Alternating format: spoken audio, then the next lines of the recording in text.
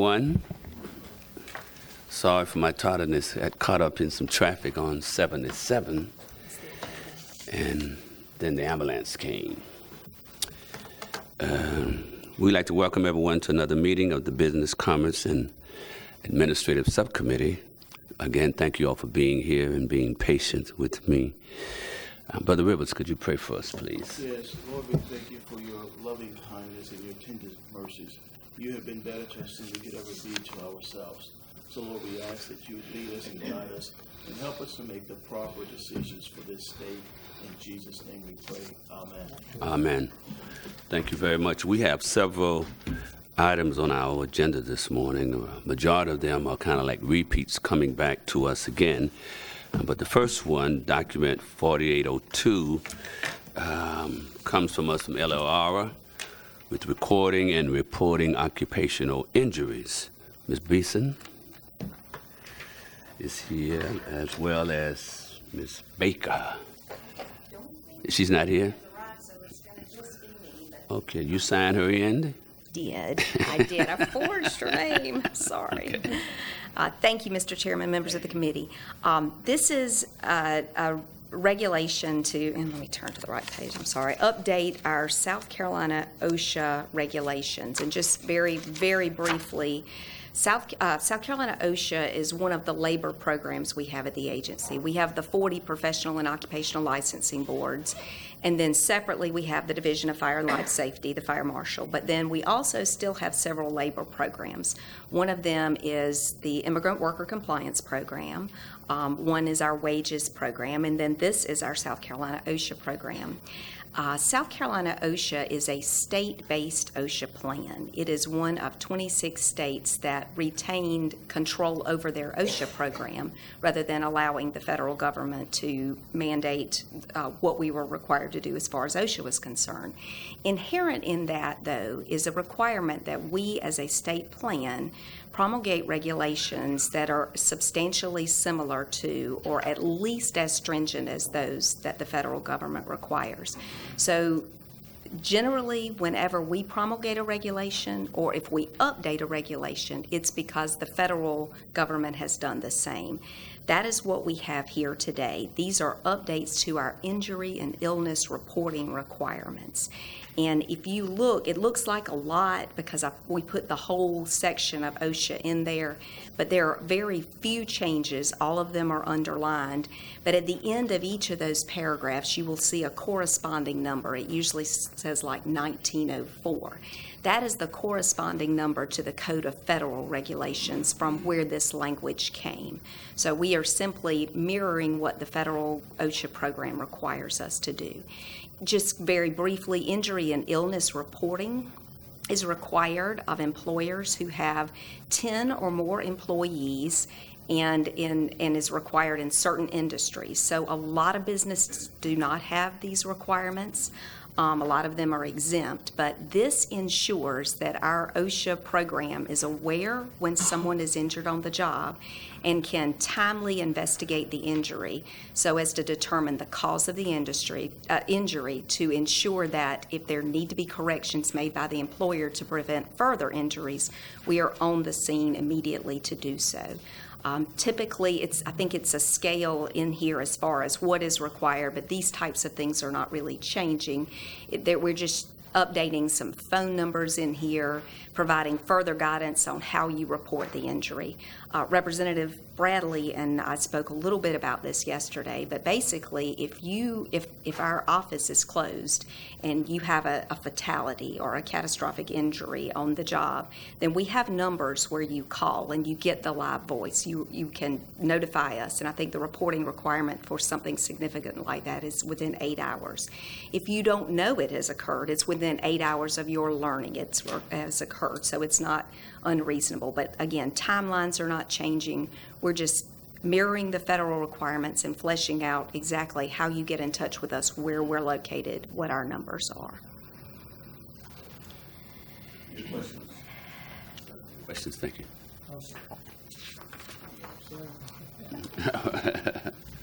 Okay. Can we entertain a motion? It's been moved in second. Ready to vote? Mr. Alexander? Yes. Mr. Bradley? Yes. Mr. Rivers? Thank you very much. Next item is document 4778.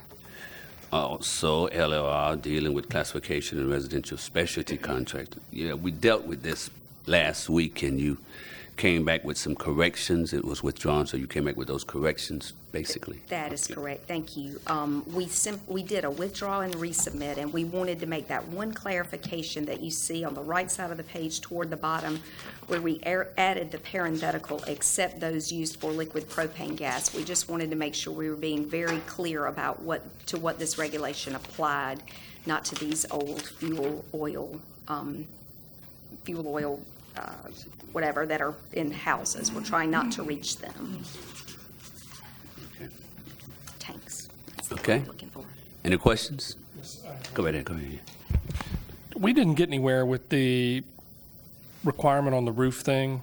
The what we had talked about relative to the 3 letters and all that sort of stuff. We didn't change any of that. No, we did not. That I think that's more statutory, I think, as far as what is required to be a residential specialty contract. But no change on that, no, sir. So you added plumber and solar panel installers at this time? They were there last week, and we talked about them. The only thing we did was add that parenthetical right after we had previously stricken liquid Okay. fuel piping and tanks. We unstruck that, if that's a word, and added that parenthetical, so we were being very clear about to what this applied and didn't reach people we didn't intend for it to reach. Gotcha. Okay. Any other questions? Move for adoption to send it for committee.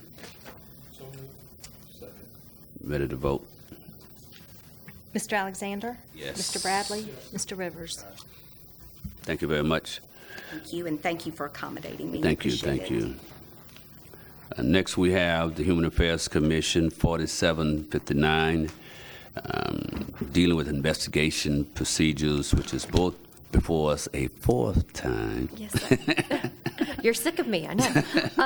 This proposal, again, deals with defining the way that we can administratively close fair housing investigations. The first time we sought to have it withdrawn because HUD indicated that one of our definitional subparts would not be permitted by them. So we asked to have it be withdrawn and resubmitted sans that subsection.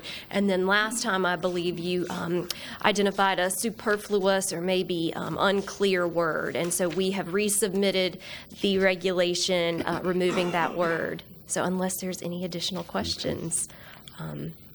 Why did y'all develop these changes? We have the same types of administrative closures in the employment side of investigations. HUD has allowed us in the past to administratively close housing cases, but there wasn't a section within our regulations that allowed us to do so. So we've done it with HUD's blessing, but we didn't have it clarified in the regulations, and that's why we wanted to make it clear that we can't administratively close cases when either the aggrieved party isn't cooperating with us or when they indicate explicitly that they want us to just close the case. Any other questions? Okay. Move for passage. Get a motion? You motion? Okay. Ready to vote? Mr. Alexander? Yes. Mr. Bradley? Mr. Rivers? Okay, thank you very much. Item number 4732, Consumer Affairs, Methods of Operation, Application for Federal Truth, I think. Good morning. Good morning. How are you I'm doing? Carrie Gruby-Leibarker, the administrator over at the Department of Consumer Affairs. And we did a withdraw and resubmit last time. This is just an update to our general regulations, our method of operations, our FOIA process, and making some federal and state law updates and clarification. There was one concern with the last sentence of Section 28-9 that was in our prior version. We had inserted other applicable statutes because it lists 2 statutes, but that's not exhaustive of our investigative authority. So alternatively, in the withdraw and resubmit, we just took out any reference to the statutes that give us our investigative authority as opposed to trying to list them all. Yes, sir. That works? Yes, sir. Okay. Yeah, man, I'm impressed. I'm worried. I'm ready to vote. Entertain a motion to vote. So moved. Moving second. Ready to vote. Mr. Alexander? Yes. Mr. Bradley? Yes. Mr. Rivers? Thank you very much. Our last item, this comes from the Attorney General's office. We have Cote Kirkland here with the Attorney General's office dealing with money transfer companies. This document was before us last weekend. Yes. You all are back now with the required changes. Yes, sir. With the satisfactory changes? Yeah. Yes, sir. Go right ahead. Go ahead. Yes, sir. Good morning. Good morning. I'm Louis Cody with the South Carolina Attorney General's office, and we're here again this morning to go over our proposed regulations being promulgated under the South Carolina Anti-Money Laundering Act. The Act contained a provision that the Act itself would not take effect until 1 year after approval of the governor or upon the publishing of regulations implementing the Act, whichever occurred later. The governor's approval came in June of 2016, and therefore the regulations we are proposing today would implement the Act, allowing for its provisions to go into effect. The Act itself was written in part to regulate money service businesses and money transmitters who conduct business in the state and to establish uniformity with other states to the extent practical.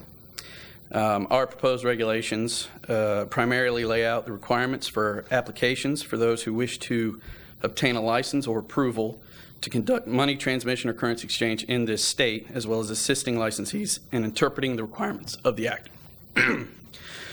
The proposed regulations today also contain an amendment discussed last week whereby we removed 2 instances of the phrase satisfactory proof and replaced it with evidence. This time we'd be willing to answer any further questions. Any questions?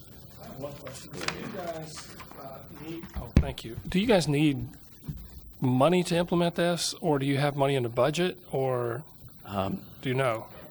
That question might be a little above me. I think we have tried to budget for that. I'm not sure where that stands. I'm sorry. You're shaking your head yes. Does that mean Yes, that? sir. Matthew Gates, Government Relations for the Attorney General's Office. We had budget proviso requests for staff to do this, but those provisos were not approved this year. So you don't have the money to do this? Well, we're going to do it using existing staff, sir. Okay, good. Thank you. They have money to do it. I don't think they have these statutes if they didn't have a way to carry them out. Okay, thank you very much. Any other questions?